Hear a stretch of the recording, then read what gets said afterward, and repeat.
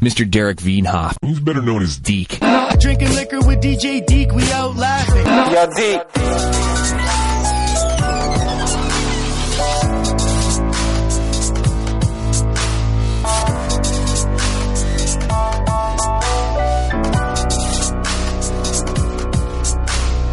Kevin M. Folta is a professor and chairman of the Horticultural Sciences Department at the University of Florida.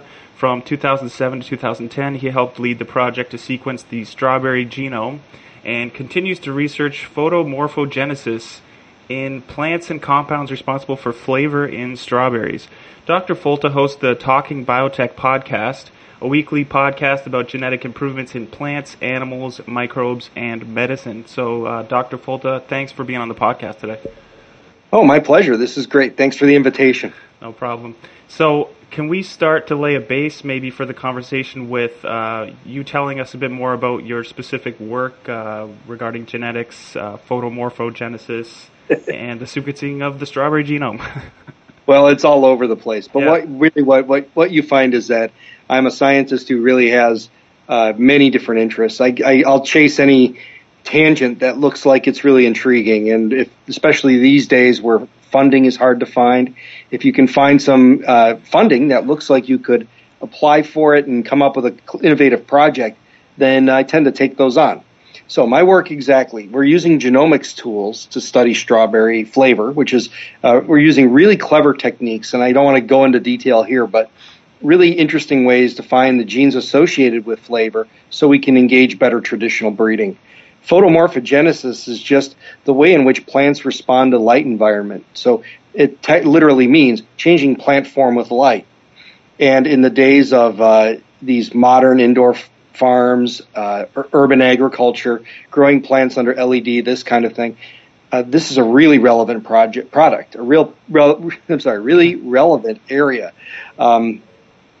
We learn a lot about how to change the way plants grow, the colors they accumulate, their sensory quality, their nutraceutical value.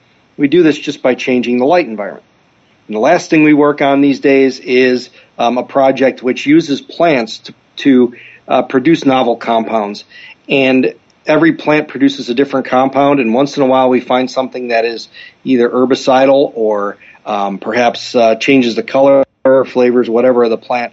And we're thinking about these as the next generation of environmentally and human-safe herbicides, and some which may be plant-specific. So that's coming soon. Cool. Speaking of the photomorphogenesis stuff, can you speak to any other areas that they're using light to change things? Like I heard on, I think it was a Radiolab podcast about light LED using LEDs for Alzheimer's treatments or something like that. Light can be used in various other ways as well, right? Like is light like being used in that sense in science and in other capacities? Now, there's some thoughts on that. There are some non-visual therapeutic uses where you do have non-visual sensors in your head, which condition you towards circadian rhythms and so light-dark cycles, diurnal cycles, circadian cycles. There's a lot of interesting ways in which light has an ability to influence biology. But it's much more profound in plants because plants are rooted in one place. And you can't get up and walk away from stress, so they're very sensitive to different parts of the spectrum. Humans, other animals that are a little more mobile, lost their ability to depend on these cues as rigorously as plants do. Huh, interesting. So jumping straight to GMO technology, can you lay out what are the biggest accomplishments globally of GMO tech and food production or medicine and biofuels? Any of those? What are the greatest things right now that have been achieved? Sure. Let's start with medicine. Medicine is undoubtedly insulin, and insulin production used to be done by picking up pancreases off the slaughterhouse floor and purifying the insulin from them. And it led to allergies, contamination, all kinds of problems occasionally. People didn't have good reactions always with bovine or cow or pig insulin. And it's co-purifying impurities. So when you could take the human gene for human insulin and put that in bacteria, you could now have bacteria producing 100% human insulin, which is pretty cool. Then you have the issue of the human growth hormone is made in a similar way, which is great. That's another huge breakthrough. But these are from 1970s, right? These are old. This is old stuff. Now you turn the clock ahead to now, when we're re-engineering poliovirus, herpes virus, to deliver anti-cancer treatments, and it's a very potent new technology called immunotherapy. We're basically re-engineering viruses that are extremely aggressive to do the things we want them to do. And, yeah, fighting cool fire stuff. with fire. Yeah, or even better yet, fighting fire with incredibly hot, dangerous plasma. it one-ups this. You're taking on cancer with viruses that now are programmed against cancer, and it works. I mean, it's not science fiction. There are people who are being cured by this now almost every day. Yes. So if you go to plants are are kind of the hot button, because this is where we're thinking about food. And people think funny, food is a difficult topic. And the three big breakthroughs there are really the only three that have been deployed in any appreciable way. It's virus resistance in things like papayas and squash. It's resistance to insects in corn and cotton, namely. And then resistance to herbicides, which happens in canola, cotton, corn, sugar beets, and soybeans. So it's really just a couple of different traits and a couple of different crops. But those have been in use now for those traits for going on 20 years. Right. Okay. So there is a scientific consensus clearly on the current safety or lack of dangers of GMO crops. Now, can you talk to why do some countries either limit their use or have outright bans? And do the countries that have outright bans, do they import GMO crops at all? Oftentimes. I think there's only one country that doesn't allow any kind of import or growth, and I think that's Ecuador. Or Peru. It's Ecuador. And other countries have either banned their growth because, and other ones, it's not necessarily even that they've banned them. Like the EU has not really banned anything. What it's done is it's limited what it approves. Yeah. So you can't approve any new varieties. So Spain grows GM corn varieties from the 1990s, and they still grow them on about 30% of their acreage or something. But other countries do import. Certainly Europe imports monster amounts of GM soy and GM soy meal and GM corn for feeding cattle. Okay. So is this figure accurate that the U.S. exports 60% of its corn to other places in the world? And is that showing that the U.S. is a so-called breadbasket for the world for food production? Well, we're one of the breadbaskets, I think, right. To call. So U.S. and Brazil and Argentina are very large exporters of grain, and it mostly is to sustain animals. We also use quite a bit for fuel, and a little bit of it goes into human food consumption directly. So things like cornstarch, corn oil, high fructose corn syrup, soybean products, soybean oil, sugar from sugar beets. So it's always the products that go into the food. So when people say GM food, there's not really any food product that's engineered. It's products that come from genetically engineered plants. And so that's what's so always curious to me is the oil from a genetically engineered soybean is identical to the oil from a non-genetically engineered soybean. It just was a different kind of plant that made it. Right. Makes sense. Can you speak to the fear of stacked traits, or why that is a ridiculous assumption to assume that a crop that has more than one desired trait then becomes more dangerous, supposedly?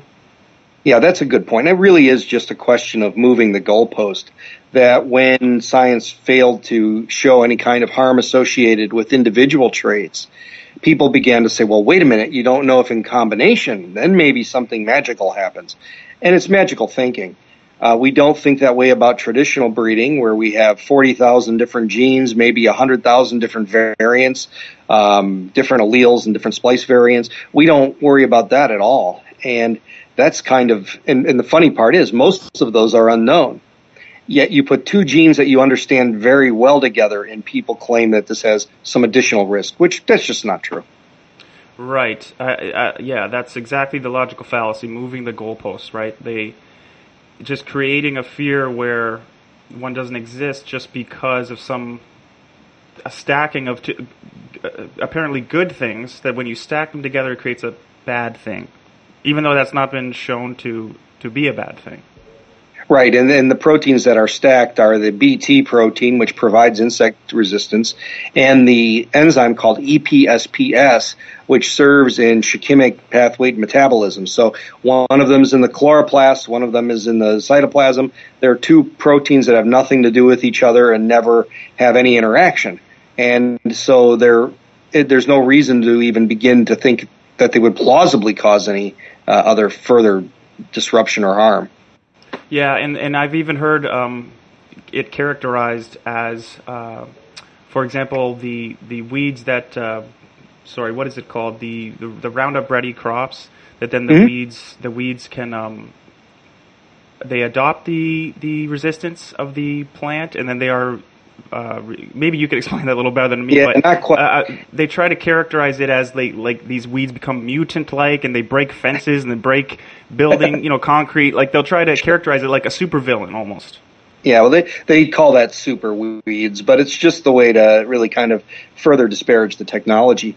What you're talking about, and it isn't that the genes move from the genetically engineered crop to the weed. What it is that in the field, weeds are under tremendous pressure evolutionarily, or I should say selection-wise. When you're applying an herbicide over and over and over again to the same field, the plants that have a little bit of resistance or maybe some sort of genetic change from mutation that allows them to be more resistant, now all of a sudden those are growing through that herbicide.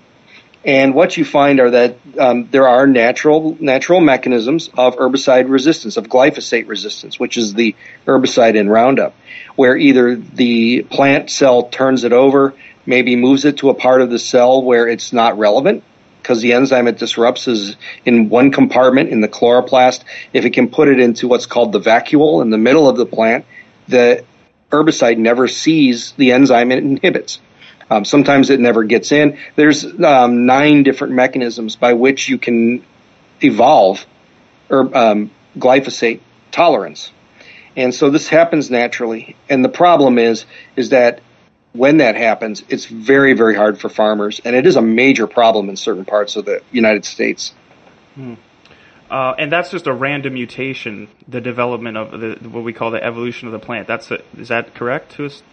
Yes, that's true. So for instance, in Palmer amaranth, which is a noxious weed that grows extremely huge and takes up and has jillions of seeds, Palmer amaranth gets through glyphosate tolerance by expanding the gene family. So the gene that encodes the protein, which is the enzyme that does the metabolism that glyphosate disrupts, it has expanded the islands of these genes. So it makes millions and millions, well, I shouldn't say millions. It makes many more copies, makes millions of seeds, makes many, many more copies of this particular gene. And when you have more copies, you make more of the product, and so you make enough to overcome the enzyme. Overcome the herbicide. And so that's why amaranth is resistant. It just made more copies. Okay. Can you tell us and our audience about Norman Borlaug? He is known as the father of the Green Revolution and credited with saving over 1 billion lives from starvation. Why is he important, and what work did he do? Well, it would take about an hour to go through it didn't begin to scratch the surface. Borlaug was a revolutionary thinker, and he was somebody who was extremely bothered early in his life by seeing instances of poverty and people in the depression or people who had no food, and was very committed as an agricultural, coming from an agricultural background, to feeding more people. And long story short is he took some rather innovative genetic steps to change the way that world's food staples were raised, so corn and rice, wheat, and did this in countries like Mexico, India, and Pakistan, where he was very well revered as a savior who changed the way they farm and changed the varieties that were there.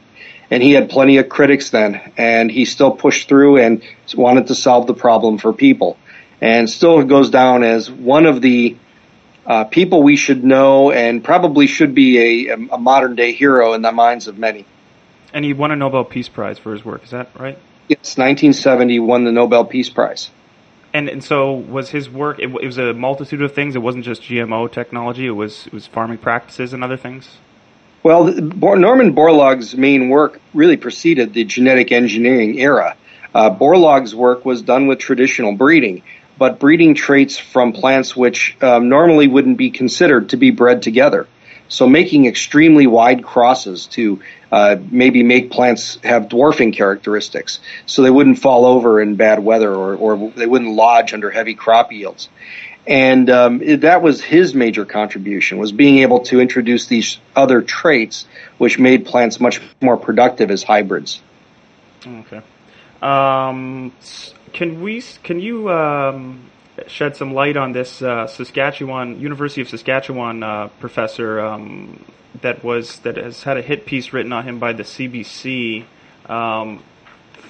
making the case once again that it's such a bad thing to be connected to the company Monsanto. Can you shed some light on that situation, and maybe we can jump into how do you explain to the public how to separate in their minds the company from the science, or the companies from the science? Yeah, this is a huge issue, and what happened to Dr. Peter Phillips is reprehensible. Dr. Phillips is one of 100 scientists, at least 100 scientists, where a group called U.S. Right to Know. It's a organization that a non-governmental organization. They receive mountains of money from something called the Organic Consumers Association, which really isn't anything to do with organic farming and organic growing. They're an anti-GMO group, and they're awful. They go after. They always write articles about scientists that aren't true. They've written stuff about technology that's not true. They're a disinformation organization. Sadly, because there's a lot of good things about organic agriculture that they really do a disservice to organic agriculture. So anyway, OCA pays USRTK to obtain the records of scientists using Freedom of Information Act. Sorry, what is USRTK again? U.S. Right to Know. This is an organization. Right to know. Yes. Yeah, this is that non-governmental organization out of Oakland. Yeah. And it's really just a couple of people. It's Gary Ruskin, Stacy Malkin, then a former journalist who used to work for Reuters, but now she works for them writing articles for U.S. Right to Know, but putting them in places that confuse people into thinking it's actual journalism when it's really just advocacy for the organization.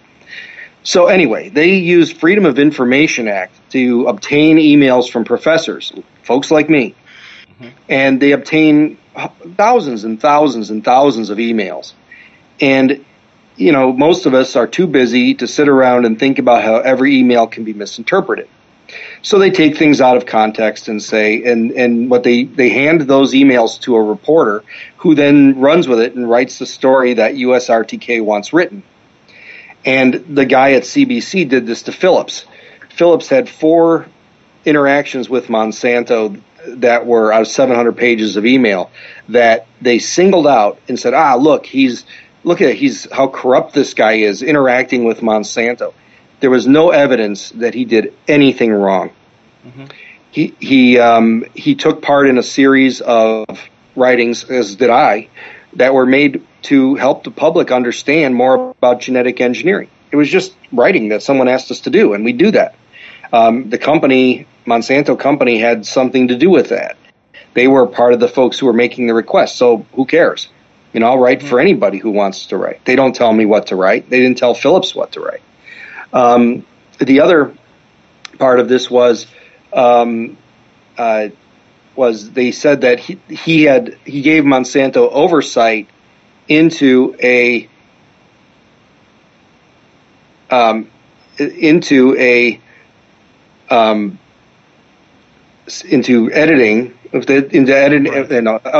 a guest list for some sort of conference, and no one knows what that means. Right. He doesn't even know. So it just was all these kind of like weird, circuitous things that they could paint a very good man and a great scholar in a negative way. And the reason they do this is they want an asterisk next to your name when people Google you. Yes. Because folks like me, we're changing minds, we're helping people understand science, and they need to stop that. They need to silence the scientists. Plus, if they can, take out a few people, make us Google dead, it scares away other scientists from participating. Now, on the show, sometimes we try to psychoanalyze these individuals, and not that I have the credentials to do so, but you sometimes wonder, okay, so this activist, John Doe, or whoever the person might be, is working for an NGO, such as the Organic, or what's the other one, the Concerned Scientists organization? Well, U.S. Right to Know is the one organization. They're the main one that is kind of the industry hit group. But their mandate is just the right to know, right? To know whether a thing has been genetically modified or not. And isn't that okay to have labeling and? Well, that would be fine, but that's not what they're doing. Oh, so it goes further than that. Okay. Oh, sure. When they gave me when I got my FOIA request back in February of 2015, I never saw anything like this. I thought, who wants to read my emails? And if a place called Right to Know wants to know, I'll give them a call. Why have my university spend millions of dollars, which is now $1 million, producing and having to redact and have attorneys go through all of my thousands of emails? It's ridiculous to stick the taxpayer with that bill. So I called up Gary Ruskin, the guy who runs the thing, and I had an hour-long conversation with him. And I said, what can I tell you? I mean, what do you want to know? Because I want the emails. I said, well, I'd be happy to tell you anything about my funding. It's all public information. It's all on my website. He said, no, I want the emails. So it was about them getting the emails, which time would show. They took sentences out of context. They gave them to reporters, and reporters wrote stories that weren't true.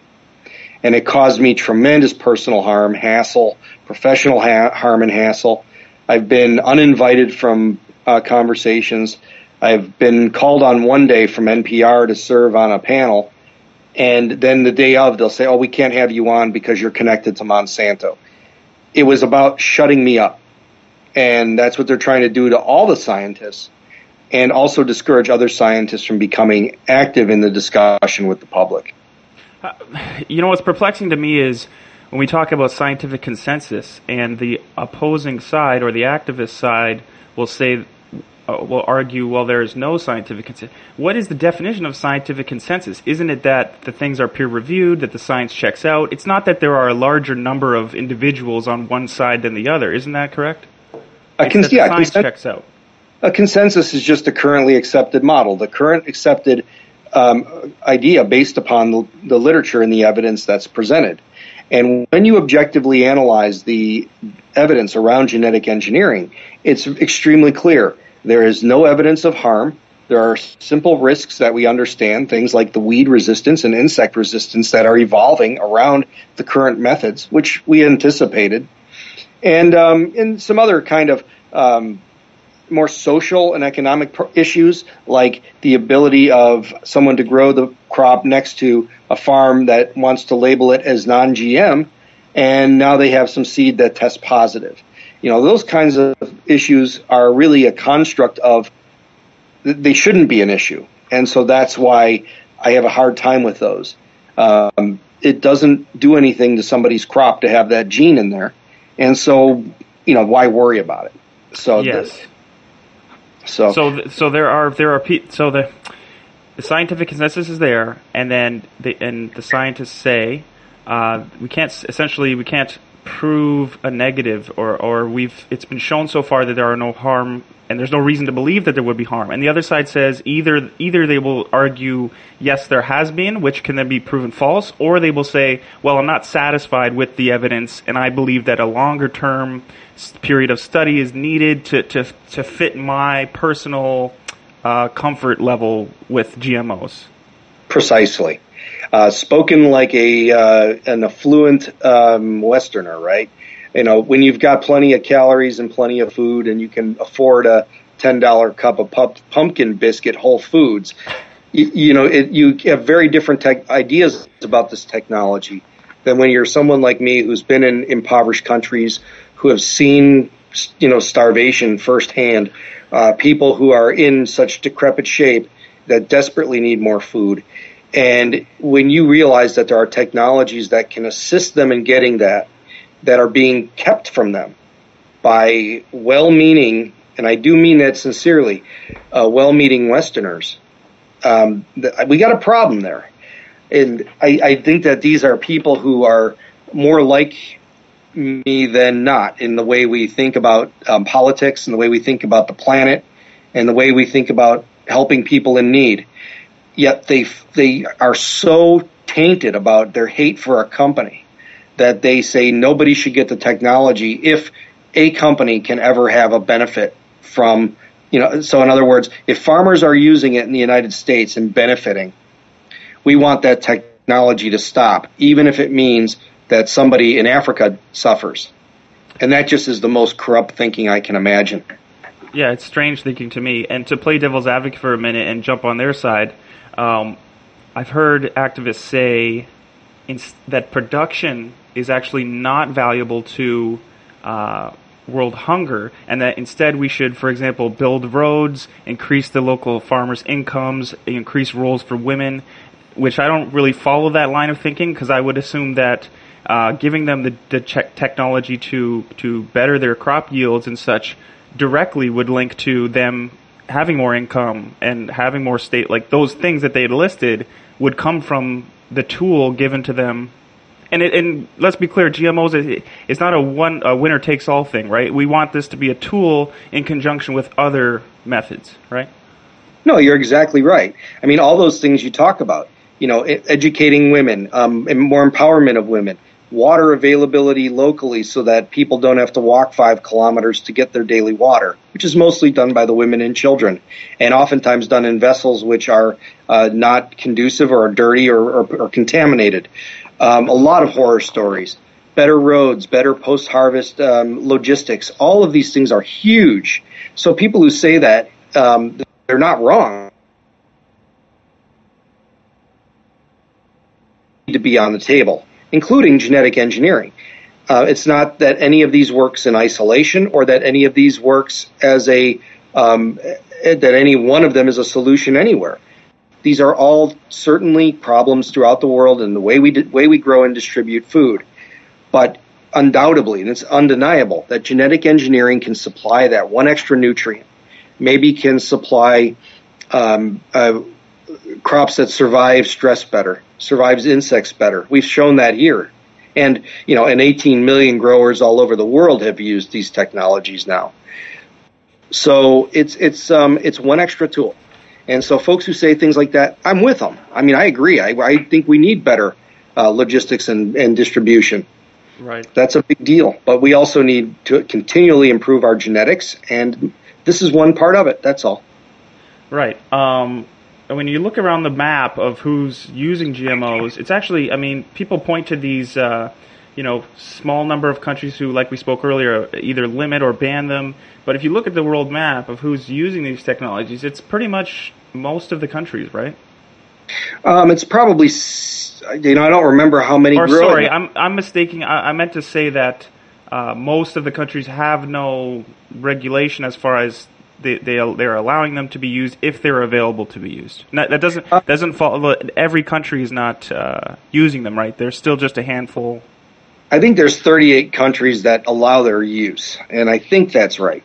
I don't remember exactly what the number is, but okay. It's but you have countries throughout South America, some in Africa. Certainly, China uses some things. It's growing. Australia certainly, and you're seeing more and more of this all the time, and more countries are adopting these kinds of strategies. There are countries in Africa that are growing crops like cassava and the banana they call matoke, and other crops that are suffering from horrible diseases or lack of nutrient content, and they're being fortified with genetic engineering, and it's being done. It's not Monsanto and Syngenta and Dow. It's the government of Uganda, and it's the government of Kenya, and the government of Nigeria. And they have active research programs to take care of their own people.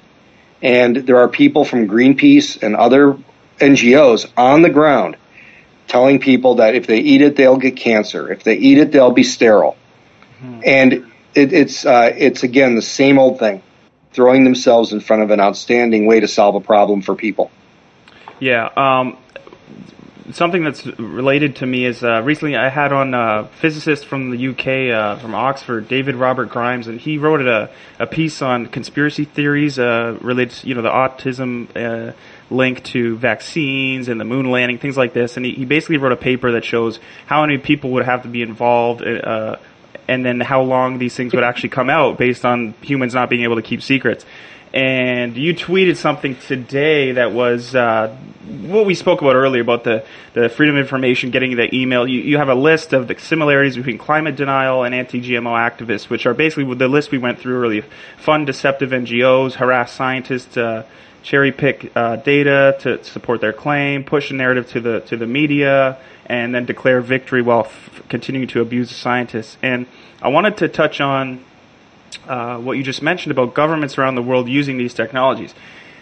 Isn't it true that whatever works will be used, and whatever is most effective, the cheapest, this goes for governments and for companies like Monsanto, regardless of what you think of them, good business is safe business, and to me it would follow that Monsanto would welcome practical regulations, independent studies, comparing data, all these things that would benefit their. Because if the argument is that they are these money hungry, okay, let's grant that they're money hungry, which companies and corporations are often wanting to increase revenue, right? While doing the thing that they are trying to do. You can't just have a company that just makes money out of thin air. You have to do something beneficial to something of value to, in this case, giving the world food. That will make you money, but if these things were so dangerous or ineffective or expensive for the farmers or this and this and that, wouldn't it follow that Monsanto would switch up their game plan? Does that make sense? Oh, totally. And this is one of the points I always bring up. Everybody says, they're a monopoly. They're not a monopoly. There are dozens and dozens. Starbucks makes more money than them. I think that's true. I know that Whole Foods is a bigger company than them. But they have, if you look at the seed companies, which really they're a seed company. That's what they are now. They still have the major production of glyphosate, but I think that's their only chemical product. They're a seed company, genetic improvement. And most of what they do is fruits and vegetables that go into conventional production and organic production, which is funny. They make seeds, and they make seeds for farmers who are their clients, and farmers are tough customers. If you give farmers seeds that don't work or fail to thrive or don't have great traits or great yields or great resistance to disease and weather extremes, they don't buy it from you again. And so the plants that are planted are rigorously tested. The genetically engineered seeds are rigorously tested, 30 locations over 3 seasons at least. And if they pass all of that, then farmers trial it, usually a couple of rows or smaller scale, and then decide the next year if they're going to buy it again. And if it doesn't work, they don't buy it. It's expensive. Technology costs a lot, but they buy it because it works.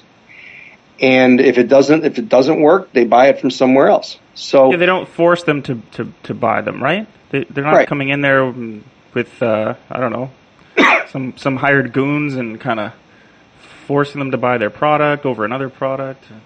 I love telling farmers that. Hey, guess what? I hear they force you to buy all their seeds you buy.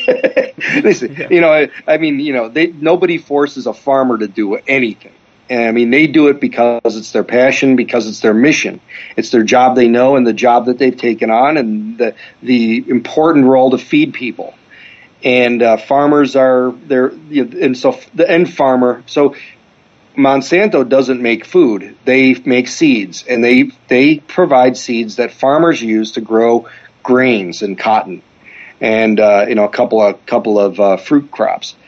Or sugar beets. That's what this is. And there's a lot of companies there's 6 companies that make genetically engineered seeds now, and more all the time. Now that the stuff's all off patent, you'll see quite a few more in the next few years. And again, to jump on the devil's advocate train, some people, this whole Monsanto thing. I have friends and different people I know that'll say the same thing, that they're an evil company, this and that.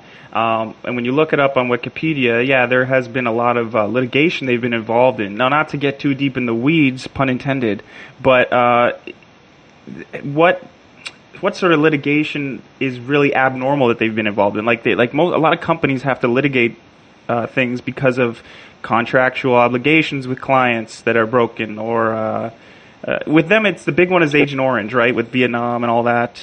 Sure. Back in the day. No, they were one of 16 companies that manufactured an herbicide that was called Agent Orange. It was one of the rainbow herbicides. So they had Agent Blue, Agent Red, Agent Yellow, were different combinations of different herbicides. And Agent Orange is a mixture of something called 2,4-D, which is 2,4-deoxyphenoxy, whatever it is, 2,4-dichlorophenoxy acid, and 2,4,5-T. And it turns out 2,4,5-T had a dioxin that co-purified with it. So when you decide to use herbicides in jungle warfare, and there are people involved who are deploying it, and the herbicide is contaminated, all the companies that produced it were hurting people. Why would we weaponize herbicides to begin with is not a question for Monsanto. It's a question for all of us. It was a weapon of warfare. And so they have been dealing with lawsuits from things like that. Monsanto also, as a chemical company, had cleanups and spills and Superfund projects with their name on it. There's no question about that.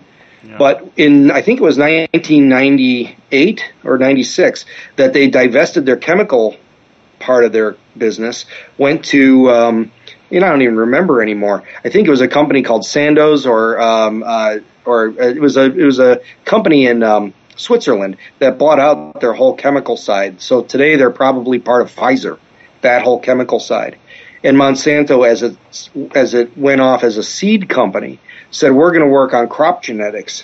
And they said, well, should we change the name of that? And they said, no, we won't. That it'll cost us about $80 to change all the stationery. So they rolled with the name that was attached to all the bad stuff. And so that's the legacy that they kind of inherited. And as they started in the seed business, they were dealing with one strike against them, and their transparency and their interaction with the public left a little bit to be desired early on. So it didn't make things any better. Mm-hmm. Yeah, no, that makes sense. But I think it's important for people to keep remembering to not just attribute GMO technology to this Monsanto company, for example, but to separate the two things. That one is a scientific technology, one is a company. But let's be clear, in Monsanto, they do have scientists that work on the technology. Is that correct? Is it a joint sort of thing that there are scientists elsewhere, like at your university or anywhere in the world, that are working on the tech, and then there's companies that also employ scientists to work on the tech, and they would come to maybe sometimes converging technologies or the same idea at the same time, sort of thing? Or is that true? Well, it works in two different ways. So they have they're a company of 25,000 employees, and they've got an extensive pipeline of technologies and the legal know-how of how to deploy them. So companies like Monsanto, Dow, Syngenta, Bayer, BASF, and DuPont Pioneer, they all have this kind of technology down cold, and they have massive pipelines. China just bought Syngenta, so they have all of our currently what was a U.S.-based pipeline in genetically engineered crops now going to China. A lot of times, companies will come to a university and say, "Can you verify what we've done? Here's the test that we need to run. Do it independently and see what you got, and we'll cover the costs of the postdoc on that project. Here's $50,000 a year to cover that." And you repeat the test. Other times, universities are interacting with companies because we come up with great technology that they want. And so they have to license it because it's our intellectual property. Mm-hmm. And so they license that technology from us and then use that as they may, and then pay a little bit something back as a royalty to the university. Mm-hmm. So those are the major ways in which we interact. Okay. So recently I YouTubed GMO debate, and there's a great one on the Intelligence Squared debates, and it has, I forget the gentleman's name from Monsanto. He was also on the Bill Nye show. Yeah, Rob Fraley. Yeah, great, smart guy. And then he had his colleague there, another scientist, and then the other side you had two activists. And what was interesting to me is that they do the vote at the beginning, so you had it about a third each split between yes, no, and undecided. And then by the end of the debate, you actually had the no's were about the same, and the undecideds pretty much all jumped over to the yes. So you had like a 30% increase, which I felt was kind of a good sign for the side of the consensus, the side of science. So that's kind of a positive note. What do you see as maybe the future? Because there could be the gloom and doom aspect of maybe this technology is going to keep being suppressed and the fear is going to keep going, or what do you see both in terms of the technology itself, what could come next, and also sort of the politics and what are people's minds changing? Well, I'll put it this way, that right now the new technology is called gene editing, and it's genetic engineering, but at a much more precise level, even though currently it's extremely precise. And the nice part about genetic engineering through gene editing, and sometimes you'll hear this called CRISPR technology. Yep. This allows a scientist to make a genetic change but not leave any hardware behind. So in other words, it's a way of creating the change you want, but there's no way anyone would know you did it. And that's not meant to be subversive, but what if people are saying that we're contaminating plants by leaving this stuff in, we're essentially able to create the change that could happen by natural mutation. And in that way should be of no objection. So that's coming, and that's this last week Israel said they won't regulate it. Switzerland has said we won't regulate it. In the U.S., we're trying to figure out how we're going to regulate it. Hopefully we won't kill it. China has invested $4 billion in this technology in the last few years. So this is coming, and it will happen, and it's going to be revolutionary.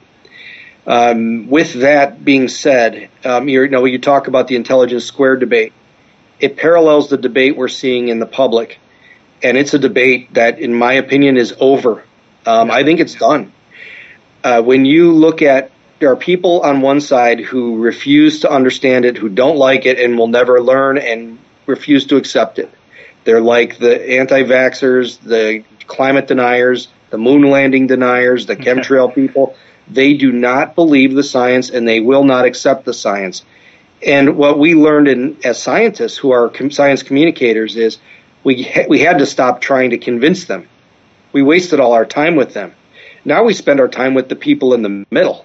We talk to the moms who are concerned about their food, the dads who are concerned about their kids' health, the athletes that are worried about what they're eating. We're talking to the middle. And what we're able to say is, what we're worried about as scientists is our health, our food, our family's health, the environment, that farmers have food, and that how our farmers are producing and staying in the black, and that we have food for the neediest people on the planet. That's what's important to us. And this technology is part of that. And when you do that, when you come at it with that approach, the middle just melts. They go, this is great. Why have we been so afraid? Yep. So to me, this is that's exactly what Rob Fraley and Alison Van Eenennaam did in that debate, and they were both brilliant. Alison's incredible. Mm-hmm. They were up against, Chuck Benbrook and I don't know why I'm drawing a blank. Yeah, Margaret Mellon.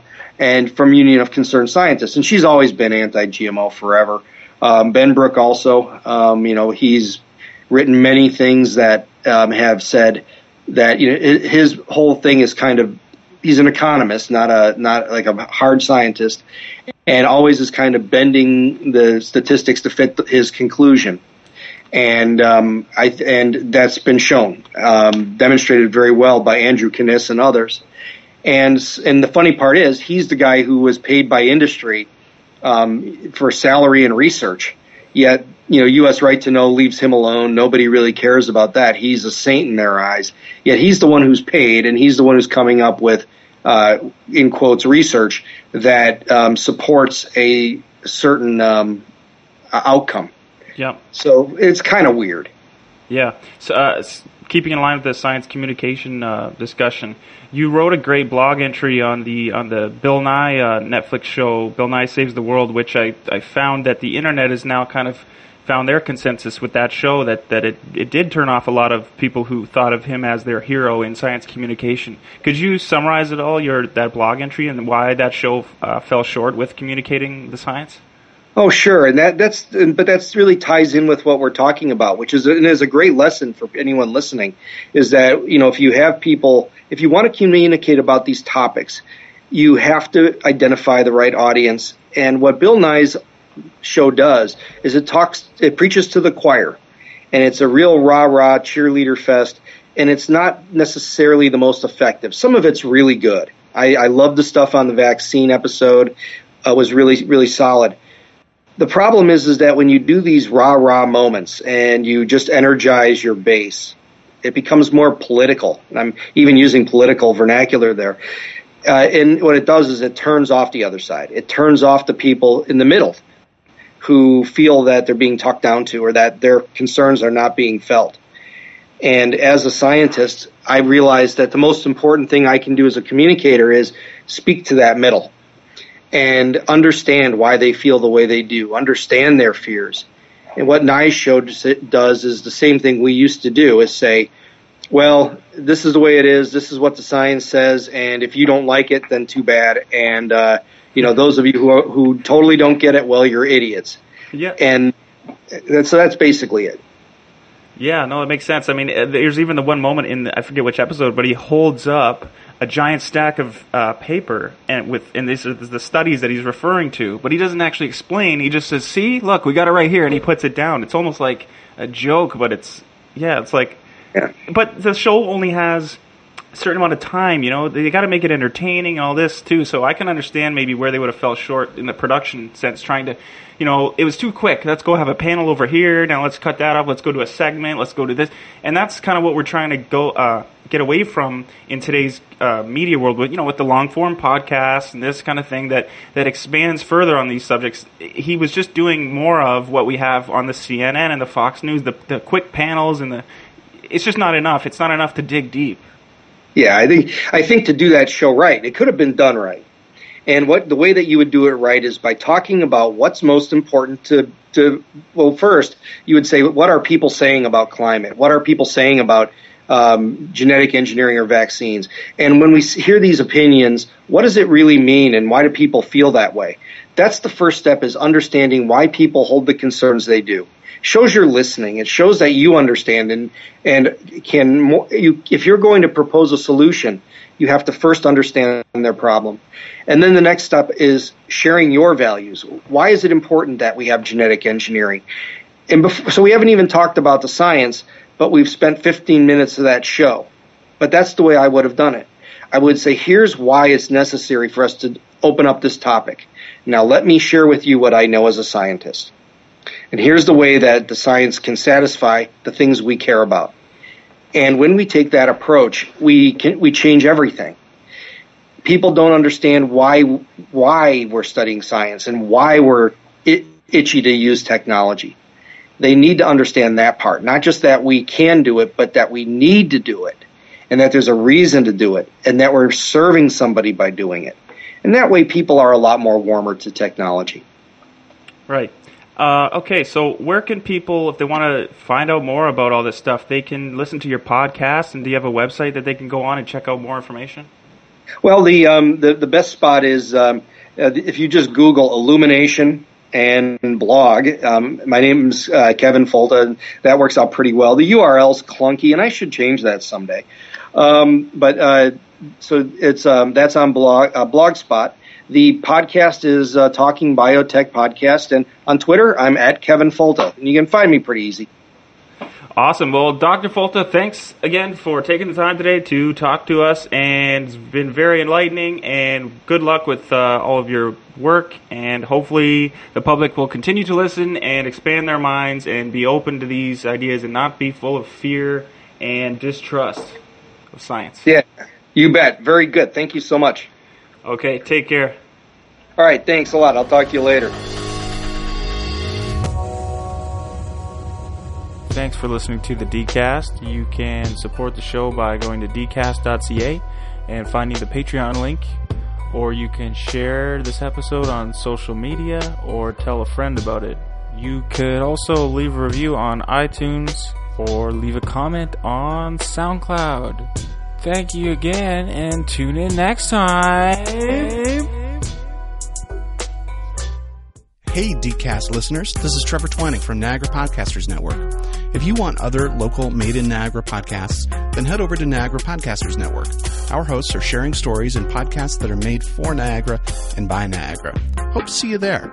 You can find us at niagarapodcasters.org.